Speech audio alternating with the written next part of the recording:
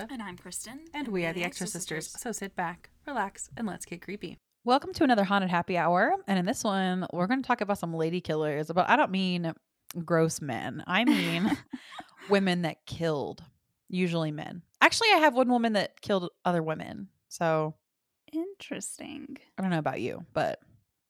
And I actually have a woman that killed... Actually, only one of my women killed men. So that's not actually true.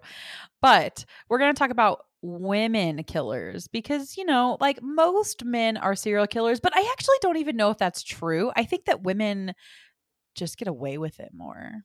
Right. Especially because women tend to do like poisoning and stuff where it's easily, you know, not traceable.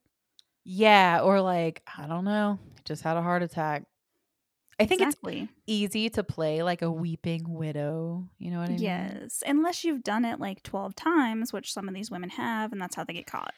Yeah, you're real suspicious, you know. If you're going to keep doing it, like move countries or something. Right, exactly. But before we start, we also have a birthday today, and it is my husband's birthday, and he is also one of our patrons. So happy birthday, Connor. Yeah, happy birthday, Connor. I was supposed to give him a playlist. Okay, and listen. I still am working on it, but I took this on like, yeah, that'll be fun. And then I got so stressed out. You know how like, you know, like back in the day, it was like making a mixtape or a mix CD. And you gotta have the perfect one. Dude, it has to be perfect. And I'm stuck on like these same like 12 to 14 songs. And I want it to be like 20 plus. But I'm so picky about every song that goes on there. Even though I like the song, I'm like, no, because like, what if he doesn't like it? And what if he judges me for what I put on there? I get it. So I'm like, okay, I'll just send it to him as it is and tell him it's a work in progress. But I'm like, no, it needs to be a whole listening experience. And it needs to be perfect. I get you. From start to finish. And if he doesn't like one song, it messes up the whole experience. Oh, no. Yeah, that would be terrible. So he doesn't get it yet. I'll let him know. Thank you. Maybe I'll have it finished today on his birthday. Who knows? Maybe that'll be his birthday present. Birthday present. Yeah. If you want me to make you a playlist, don't, because I'm really bad at it. It'll take forever. Or really good at it. And then by the time you get it, it's a banger. Exactly. Yeah. And he will have forgotten that I even asked. So he'll be like, this is fucking badass. And be like, wow, she did it. Like, I'm a great friend. Exactly. It just takes me 2 months to do the thing.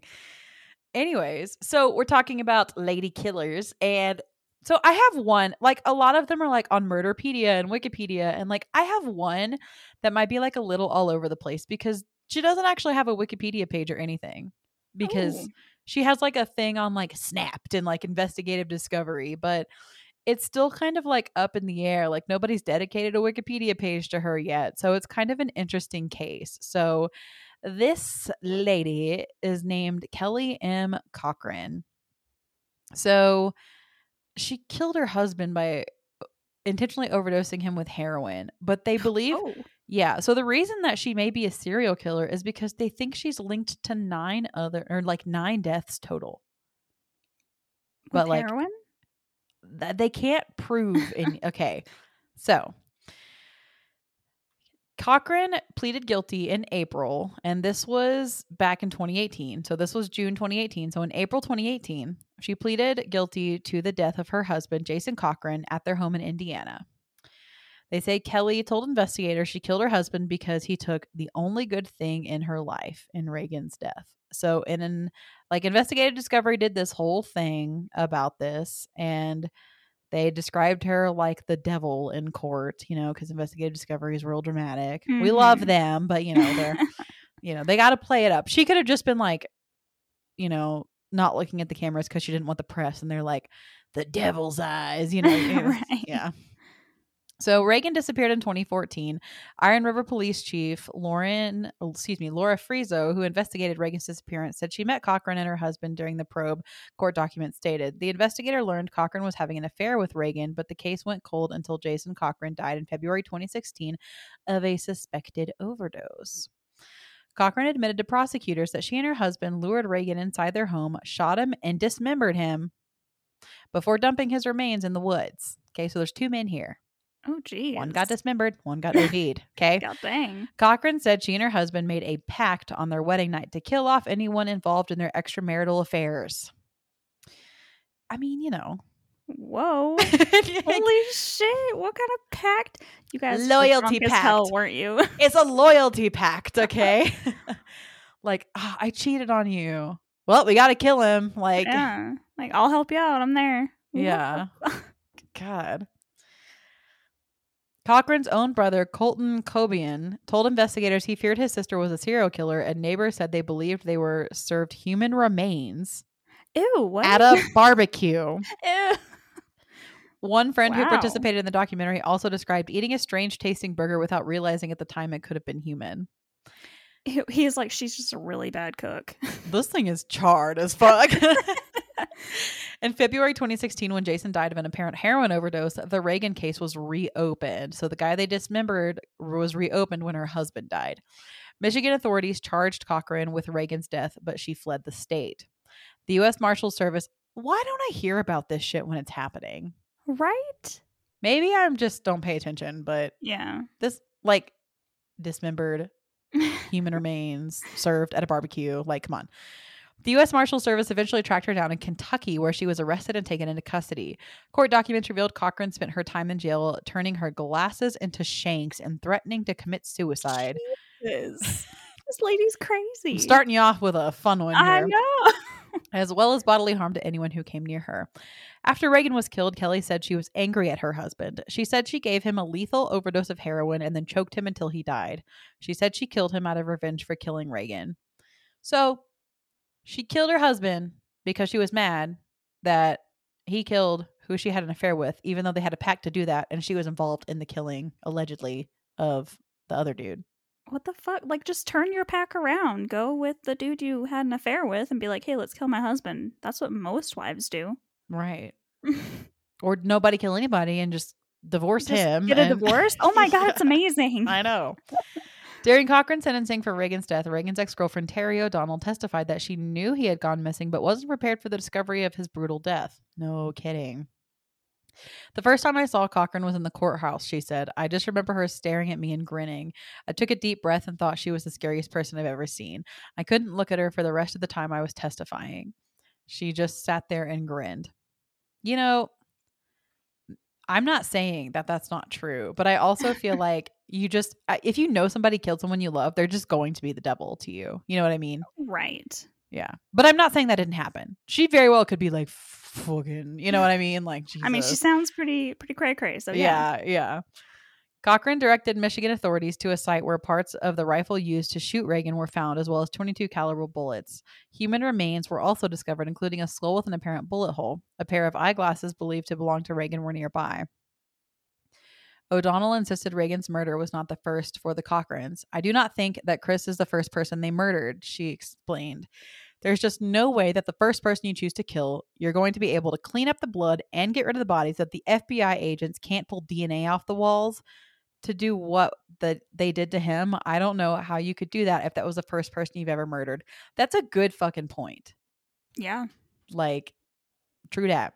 Shooting someone, that's one thing. You can be far away, pull out your gun, and it's done. But to sit there, take a cut up body, and then to wrap its parts, put it in your vehicle, and haul it over to the woods and bury it, there's no possible way you could logically think through all that. I truly believe there are other people out there. Cochran's family told investigators she may have killed as many as 9 people and buried their bodies throughout the Midwest. Her family said that. Oh my God. They were like, oh yeah, I mean that makes sense. Like, for why were they like, 9 people? Who are the people they were like, this guy, oh yeah, that guy went missing. Yeah, like all the you know, they're Uncle Charlie in a while. They're counting them on their fingers. You know what I mean? Like, it's not funny, but also it's like, fuck. You know what I mean? Right. Cochran cannot be prosecuted in Indiana for any additional murders. That was part of her plea deal on Jason's death. If she provides locations of other victims, she can do so and not face additional charges in Indiana. She claimed to have other friends buried in Indiana, Michigan, Tennessee, and Minnesota. However, the identities and specific location of these bodies remain a mystery to this day. Y'all need to be careful who you cheating with. Yeah. You know how it's like, if they'll cheat on you, on their husbands, they'll cheat on you. And it's like, If they cheating, they may kill you. Like, you just never know. Cochran was sentenced to life in prison without parole in May 2017 for Reagan's murder. She will serve an additional 65 years in prison for the murder of Jason in Indiana. God dang. Starting off with a bang on that one. Yeah, you're welcome. None of my other ones are that fun, so prepare to be disappointed. Hey, that's how I am. My first one is fun, probably not so much, but I don't like, you can't make this shit up. It's great. So, my first one is Christine Laverne Slaughter. That was literally the name she was born with. Slaughter. I have always wished my last name was Slaughter because when I was growing up as like a little goth emo kid, I was like, that's badass. Oh, I totally get it. My mom grew up as a military brat, and one of the families that they traveled around with, their last name was Dragon, and I'm like, that's fucking badass. I would love that name. I just got Lee, like Lee. Like, You're like, it's so lame. yeah, like at least you got something that's unique. Like, Yeah. And then you marry into Christian, which is like Smith, like yeah, right, yeah. Okay. Christine Laverne Slaughter was the youngest child in an unusual family. Her father, Thomas, was 65 years old at the time of her birth, while her mother, Anne, was, at the age of 16, still a minor. The family was... Yeah. Ew. Correct. Yeah, absolutely. The family was below the poverty line, and Christine did not receive the necessary early childhood support. Because of this, she was considered mentally challenged. She also suffered from epilepsy. When her parents could no longer afford to support her, and also because of ongoing arguments between them, Christine spent some of her childhood and youth in various orphanages. She compensated for her insecurities and pent-up anger by killing small animals, especially domestic cats, at an early age. In order to test their 9 lives, as she later justified her actions, she often caused the animals to fall from heights. Jesus, in September fuck. 19... Sorry. Yeah. Yeah. In September 1977, the 14-year-old Christine was forced by her parents to marry a 20-year-old man named Goober Fowling. Okay, so we didn't learn that a 16-year-old marrying an adult was not a good idea. So we're going to make our kids do it? Yes. Bro. We're going to make her marry a man named Goober. Why do you do this to I'm a goofy goober, yeah. But the marriage, which resulted in almost daily quarrels and altercations, ended in divorce after only 6 weeks. After that, she No became kidding. That's basically just an annulment, right? Yeah, right? I'm pretty sure, yeah. After that, she became seriously ill. In the next 2 years, she had to be hospitalized 50 times. She suffered from hallucinations, complained of red dots that appeared before her eyes, and menstrual bleeding at irregular levels. At the age of 16, she was diagnosed as incapacitated on medical instructions. In order to make money, Fowling began working as a babysitter for neighbors and friends. On February 25th, 1980... Wait. Incapacitated medically, so we're going to let her watch kids? Uh-huh. Okay, cool. Yeah. Continue. Proceed. Yeah. On February 25th, 1980, 2-year-old Cassidy Johnson was sent to a doctor's office in Blountstown, Florida. She was diagnosed with meningitis caused by traumatic brain injuries. 3 days later, the girl died from internal injuries. Christine Fowling, who had been babysitting for her, said that Cassidy had fallen out of her crib. The attending physician did not believe Fowling and recommended on a police notepad to check Christine. However, this note was lost on its way to the police department. No fucking way. Shortly after the death of Cassidy Johnson, Fowling moved to Lakeland, Florida. 2 months later, in early summer 1980, 4-year-old Jeffrey Davis died while under her supervision. The autopsy pointed to myocarditis as the cause of death. However, the doctors doubted whether this alone had caused Jeffrey's death. 3 days later, his funeral took place, and Fowling was asked to oversee her cousin, 2-year-old Joseph Spring. He died a few hours later, doctors diagnosing a viral infection. Yeah. In July 1981, Fowling left Lakeland and returned to her hometown of Perry in northern Florida. As few families wanted to entrust their children to her care, she began to work as a nursing assistant for seniors. 77-year-old William Swindle died in his kitchen on the same day that Fowling had started caring for him. So we go on from killing kids to the elderly. Why are we entrusting anyone to this person's care? Right? They're like, And we're not going to let her take care of our kids, but how about our old people? exactly. I mean, God, the 80s were like the Wild West sometimes. Jesus. No kidding. In the fall of the same year, the daughter of Christine's half sister, 8-month-old Jennifer Daniels, died. While Christine's half sister had gone to the supermarket, she left her daughter with Christine for a few moments in the car, during which time the girl stopped breathing. Doctors suspected sudden infant death syndrome to be the cause of death. The turning point of the enigmatic death streak was the death of 10-week-old Travis Coleman, who died on July 2nd, 1982, while Christine was taking care of him in Blountstown.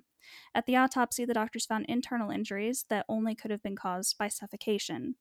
When the police contacted Fowling, she confessed to murdering 3 of the children because she had heard voices telling her to kill the baby.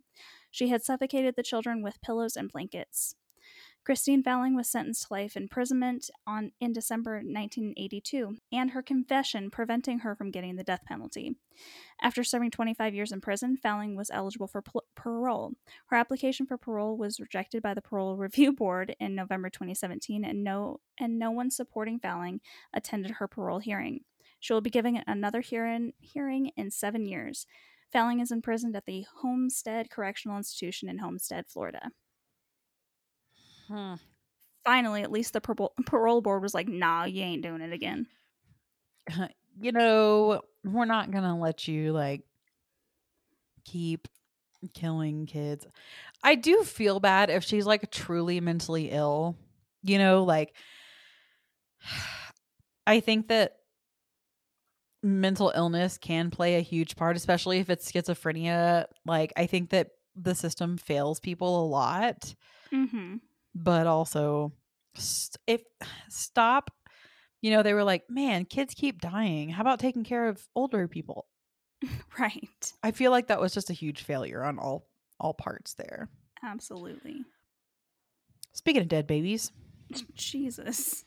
trigger warning. I'm sorry, that's not funny. But this could be somebody. This person in pop culture is said to have possibly inspired Annie Wilkes. So do with that information what you will, which is from Stephen King's Misery, if you don't know that. This is Janine Jones. So Janine Ann Jones was born July 13th, 1950, and is responsible for the deaths of possibly up to 60 infants and children in her care as a licensed vocational nurse during the 1970s and 1980s. Jones was adopted by a nightclub owner and his wife, and she worked as a beautician before attending nursing school in the late 1970s. Jones married her high school sweetheart, which is only cute until you start thinking about the fact that she's a baby killer, between 1968 and 1974, and they had one child during that time. The relationship ended in divorce. 3 years later, Jones and her husband reconciled and had another child together in 1977. Just before her indictment, she married a 19-year-old nursing assistant. He filed a divorce a short time later. While Jones worked as a licensed vocational nurse, or an LVN, at Bexar County Hospital, which is now University Hospital in San Antonio, in the Pediatric Intensive Care Unit, a statistically improbable number of children died under her care. Because the hospital feared being sued, it asked all of its LVNs, including Jones, to resign, and staffed the pediatric ICU exclusively with registered nurses, or RNs. No further investigation was pursued by the hospital. They were just like, you know what? Everyone quit. Let's get out. It's got to be one of you motherfuckers. How about y'all all leave? It'll be fine after that. And it was. Which, that drives me nuts, because if it was fine after that, one of those people was killing babies and you didn't do anything about it. You just turned them loose. Exactly. Just let them go to kill more children. So Jones left and took a position at a pediatrics clinic in Kerrville, Texas, 60 miles northwest of San Antonio. It was here that she was charged with poisoning 6 children. The doctor in the office discovered 2 puncture marks in a bottle of succinylmethonium. Woo, somebody's going to be mad and be like, oh my God, that's not how you say that. Succinylmethonium chloride in the drug storage where only she and Jones had access, which is where she fucked up. Like, obviously the doctor's going to be like, wow, this is weird. Right. You know what I mean? Like, I'm not saying I'm super glad she got caught, but like critical thinking, you know? Contents of the apparently full bottle were later found to be heavily diluted with water, where it was estimated that only 20% of the vial's contents were actually that drug. That drug is a powerful short-acting paralytic that causes temporary paralysis of all skeletal muscles as well as those that control breathing. The drug is used as a part of general anesthetic. A patient cannot breathe while under the influence of this drug. In small children, cardiac arrest is the ultimate result of deoxygenation due to the lack of respiration. Jones claimed she was trying to stimulate the creation of a pediatric intensive care unit in the clinic. Whoa. I know. Nobody wants your help with that. No.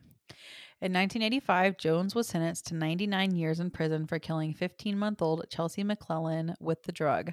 Later that year, she was sentenced to a concurrent term of 60 years in prison for nearly killing Rolando Santos with heparin. As of May 2016, Jones was held at Lane Murray Unit of the Texas Department of Criminal Justice.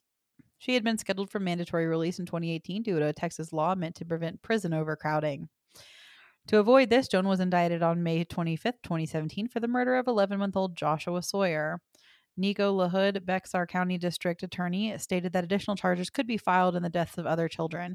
Due to the mandatory early release law covering Jones's original convictions, she would otherwise have been released upon completion of a third of the original sentence. The new charges were filed to avoid her release. Good. Right. Yeah. She will not be eligible parole until she is roughly 87 years old. Yep. That's actually really interesting. So if you Google this person, there is a magazine article from the 80s that comes up that is archived online.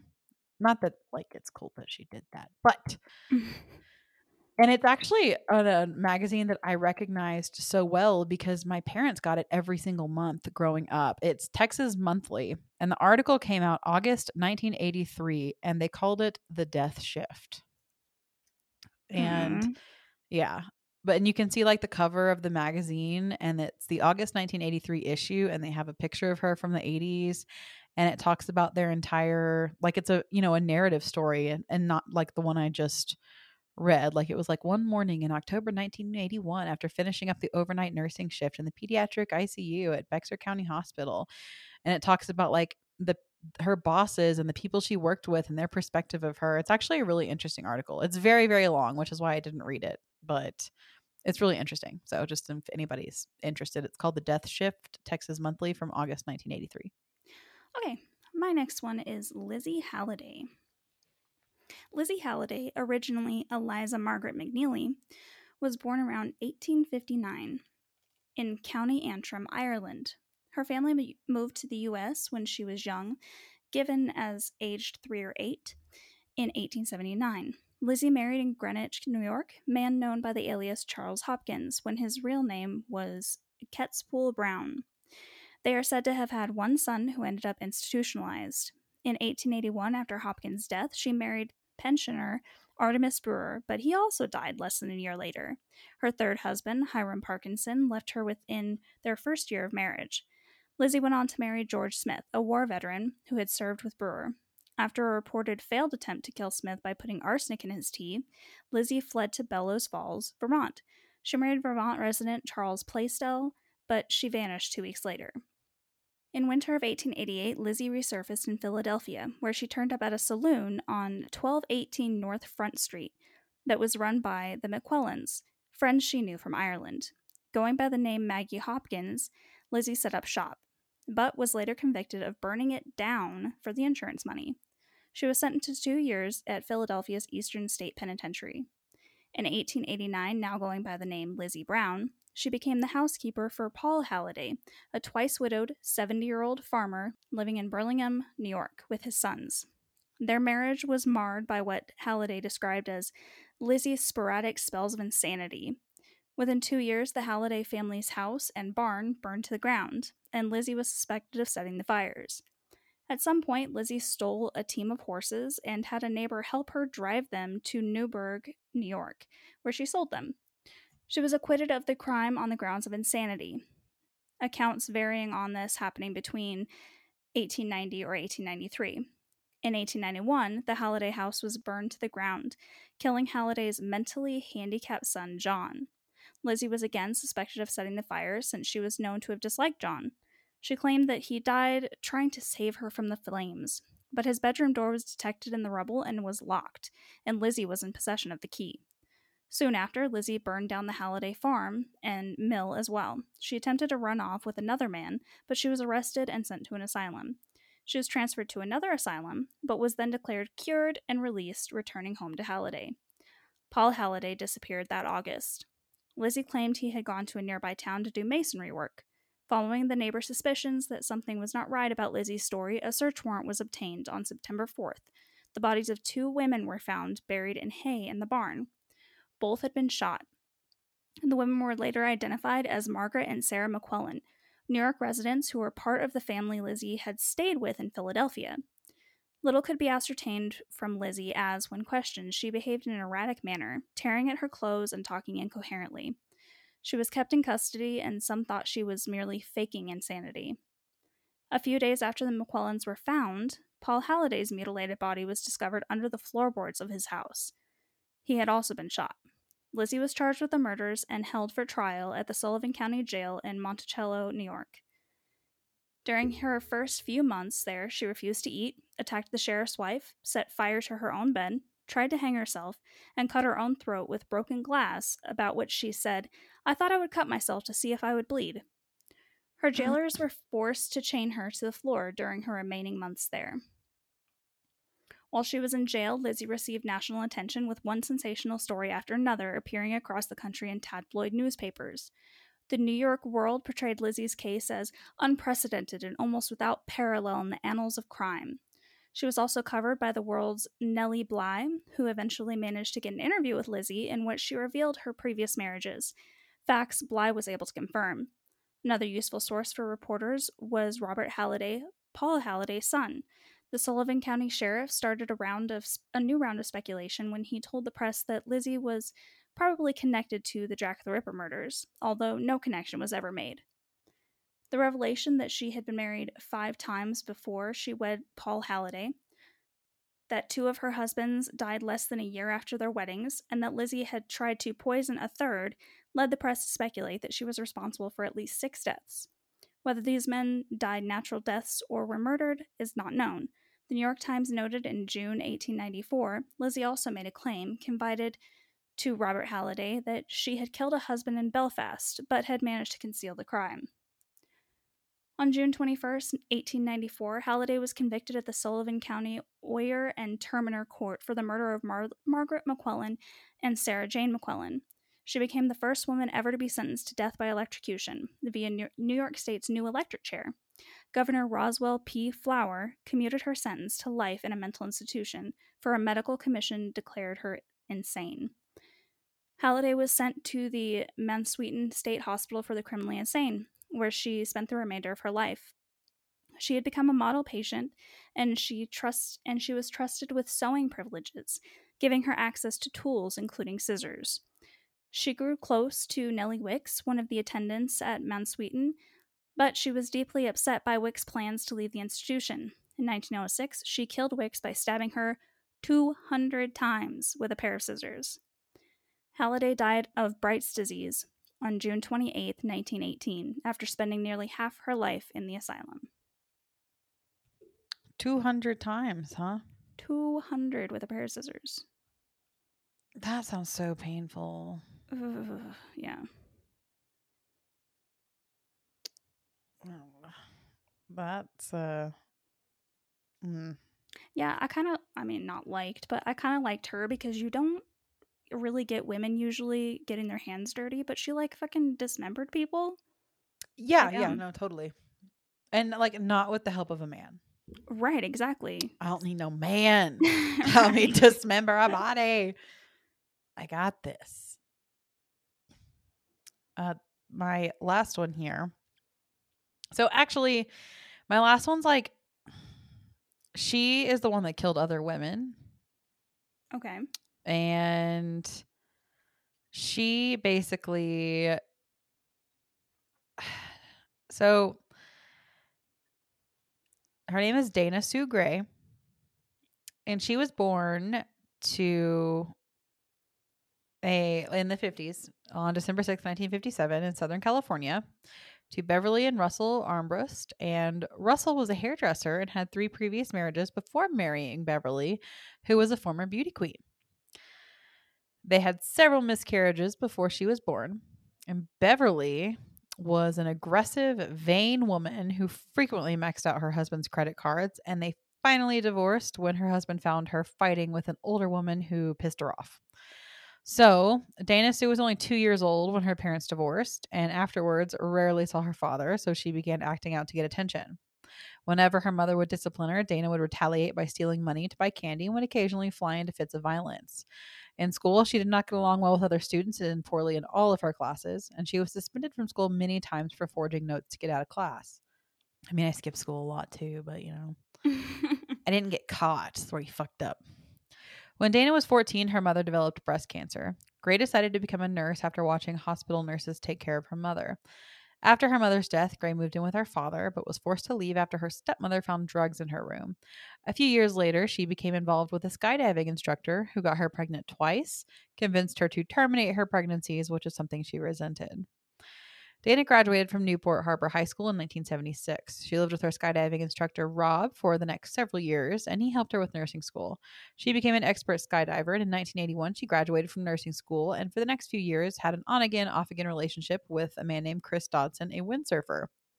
Dana excelled in windsurfing, golf, skydiving. She took trips to Hawaii, did all these activities. And in October 1987, Gray married a man named Bill Gray at an upscale winery in the Temecula area. He was a fellow sports enthusiast who had known and admired her since high school. Dana was a serious athlete, very fit and beautiful with pretty blonde hair. The marriage quickly got into trouble, however, when Dana dug them deeply into debt. At this point, she was also estranged from her 2 half brothers, having burned many bridges in a dispute over an aunt's will because of money. She was a labor and delivery nurse at Inland Valley Regional Medical Center. They lived in the gated community of Canyon Lake, where they had several business ventures under the name Gray Matter. Gray left her husband in early 1993 and moved in with their friend and her lover, Jim Wilkins, and his young son, Jason. In June 1993, she filed for divorce from Gray, though this was not finalized until after Dana had been in jail for quite some time. In September 93, she and Gray filed for bankruptcy to stave off foreclosure on their Canyon Lake house. Although the value of the house had greatly increased since they purchased it, they owed much more on the house than it was worth, even with all the equity, because she got them fucked up in debt. On November 24th, 1993, she was fired from the hospital where she worked for misappropriating Demerol and other opiate painkillers. Jesus. Yeah, dude. On February 14th, 94, Dana sent word through Gray's parents, because Gray kept his phone number and address hidden from her, that she wanted to meet with her estranged husband. Gray initially agreed but did not show up, and later that day, Dana murdered Norma Davis, an elderly lady whose home Dana had shared for a time. Gray later found out that Dana had taken out an insurance policy on him. The policy would have paid off the Canyon Lake house in the event of Gray's death. So he probably would have been the victim, right? So her victims. Norma Davis, 86, is thought to be Gray's first victim. Because of the lack of evidence, however, Gray was never convicted of killing her. Norma was the mother-in-law of the woman, Jerry Davis, who married Dana's father in 1988. Jerry's first husband, Bill Davis, was Norma's son. Bill died in the early 1980s, and his widow eventually married Dana's father, Russell. Jerry continued to care for her elderly mother-in-law even after she remarried. Dana knew Norma very well. On February 16th, 1994, Norma Davis had been dead for 2 days when she was found by her neighbor, Alice Williams. So again, she was supposed to meet her husband on the 14th, and Norma had been dead for 2 days on the 16th. So just, Davis had a wood-handled utility knife sticking out of her neck. And Jesus. and a fillet knife sticking out of her chest. Other than a broken fingernail, she had no other marks. A bloodied Afghan lay at her feet. Detectives learned that there was no forced entry into the house. Detectives were informed that she always kept her door locked unless she was expecting a visitor. Williams stated she could not remember Davis mentioning that she was expecting company. Detectives found a Nike shoe print pointed toward the kitchen. They also found Davis's $148 Social Security check. On the first floor of Davis's condo, a smear of blood was found on an armchair. A ripped out phone cord was also found. Another victim, June Roberts. June Roberts, 66, was killed on February 28th, 1994. June Roberts, like Norma Davis, lived in a gated community of Canyon Lake. Gray had visited Roberts one day claiming she wanted to borrow a book about controlling a drinking problem. Roberts let Gray into her house. While Roberts searched for the book, Gray unplugged Roberts' phone, both the straight cord and the curly cord. She then used the curly cord to strangle Roberts. When Roberts was dead, Gray rifled through her credit cards, stealing 2 of them. An hour later, Gray went on a massive shopping spree at an upscale shopping center in Temecula. Dorinda Hawkins. Gray attacked Hawkins, 57, at her job at an antique store. Hawkins had been working alone that day. Gray came in to buy a picture frame for a photo of her deceased mother. Gray strangled her with a telephone cord. Gray took $5 from Hawkins' purse and $20 from the cash register. All for $25. Wow. An hour later, Gray went on another shopping spree using Robert's credit card. Again, the other victim. So she killed this woman for $25. Hawkins had survived the assault. I'm sorry. Did not kill. Assaulted. Almost killed. Tried to kill.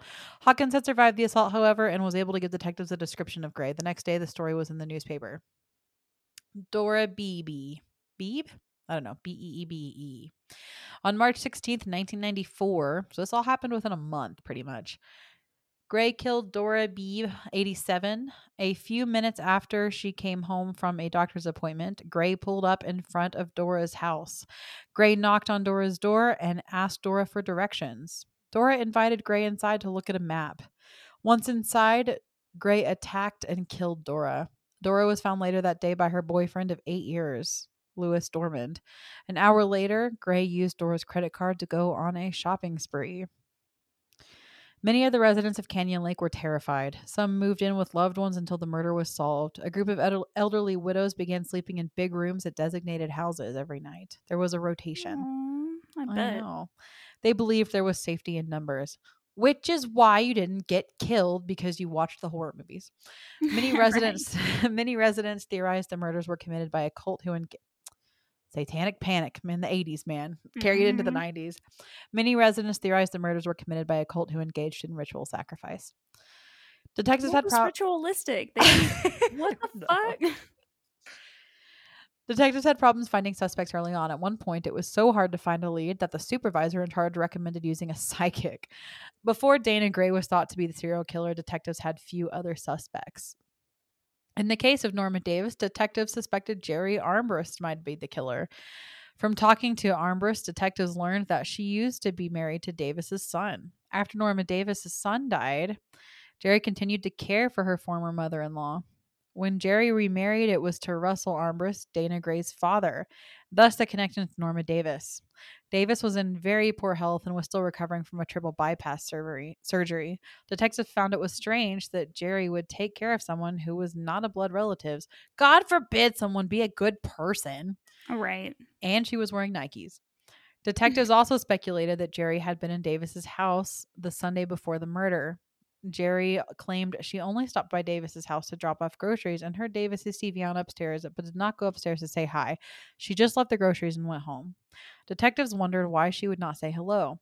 After weeks of talking with her and building a rapport, Detective Greco realized she was not the person they were looking for. Detective Greco and Jerry became friends and began helping each other during the investigation. Ultimately, it was this friendship that would lead to a pivotal point in the case. Gray was finally caught because her description was obtained from various merchants in the Temecula, California area, where she used June Roberts' credit cards to go on a shopping spree. That is the dumbest shit, first of all, if I may interject here real quickly. You kill someone and then use their credit cards like they're not going to figure out where the credit cards were used. Pull the security footage, because there was security footage in the 90s. We had VHS tapes. You know what I mean? Like, right. and then figure out who's using those credit cards. You dumb idiot. Dana had been spending so much money that the credit card company called June's family to alert them of the massive spending. Also that. Right, yeah. They know, like, your credit card companies know your spending habits. The detectives then went to all the stores where Gray used the credit cards and interviewed the cashiers, getting a physical description of Gray. They also learned the killer had dyed her hair recently and had a little boy named Jason. Detective Greco kept in touch with Jerry Armbrust. He began providing the description of the killer to her on a visit to her home. Jerry would reveal to Greco the next day that she believed the suspect to be her stepdaughter. Dana had just dyed her hair and had a boyfriend with a son named Jason. The detective wrote a search warrant for Gray's home and enlisted the help of Allied Riverside County Narcotics Enforcement Team to stake out Gray's home. And unbeknownst to the team, Gray was murdering Dora just hours before they began following her, trying to collect evidence. Jesus. After seeing Dana go to the bank with Dora's credit card and then go shopping, the detectives had enough information for nexus involving Dora's murder. Later that day, Greco arrested Dana while she was cooking dinner for her family. Detective Greco took Dana into custody while assisting officers took her boyfriend and his son down to the station for questioning. During questioning, Dana claimed she never took the credit cards. After detectives said they had evidence of her using them, Dana claimed she found both Robert's and Dora's cards. She stuck with the story for hours. She claimed the reason she kept the cards was she had an overwhelming need to shop. She also seemed to have no sympathy for the victims. Of course not. Clearly, she had no symptom. For 4 years, Gray maintained she was innocent by reason of insanity. Then, on the eve of her trial, she abruptly agreed to plead guilty to all the charges, averting almost certain execution in exchange for a life sentence without the chance of parole. Like, fuck that lady. Yeah. No. Wow. What a fucking bitch. Yeah. Poor little ladies. That poor woman that lived. Like, she worked part-time in that antique store and the framing shop.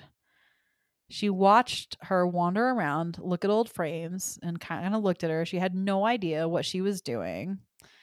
She said she struggled to breathe, pulled at the rope, asked the woman what she was doing, what she wanted. Like, major PTSD. She kicked at her attacker, tried to ease the pressure of whatever was strangling her, but the woman knew what she was doing, she said. She was strong despite her size.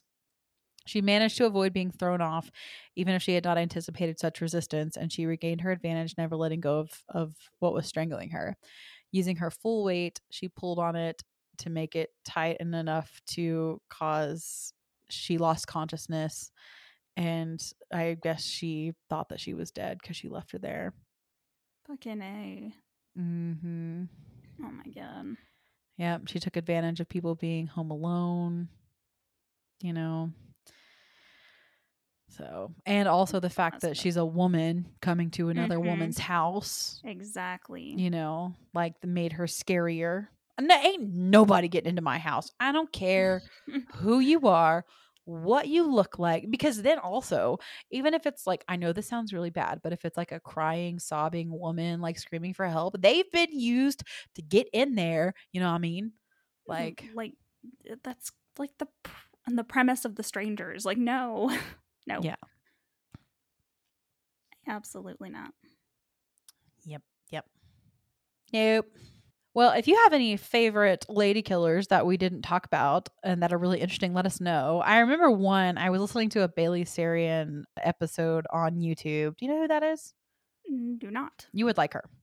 She talks about true crime, puts on makeup on YouTube. Awesome. But she was talking about someone back in the day, like the 1800s or like the very beginning of the Industrial Revolution. I don't remember. Somebody really old, right? So she got really super mad jealous about a lover and sent his family or something like chocolates laced with arsenic and like killed all of them. Oh my god. Mm-hmm. Yeah. No, like, a woman scorned, bro. Right? Like, for real. Yeah. So, yeah. Thanks for hanging out with us for this haunted happy hour. We appreciate you being here as always. And happy birthday to Connor and tell him I said hi. Yes, I will. Until next time, stay creepy.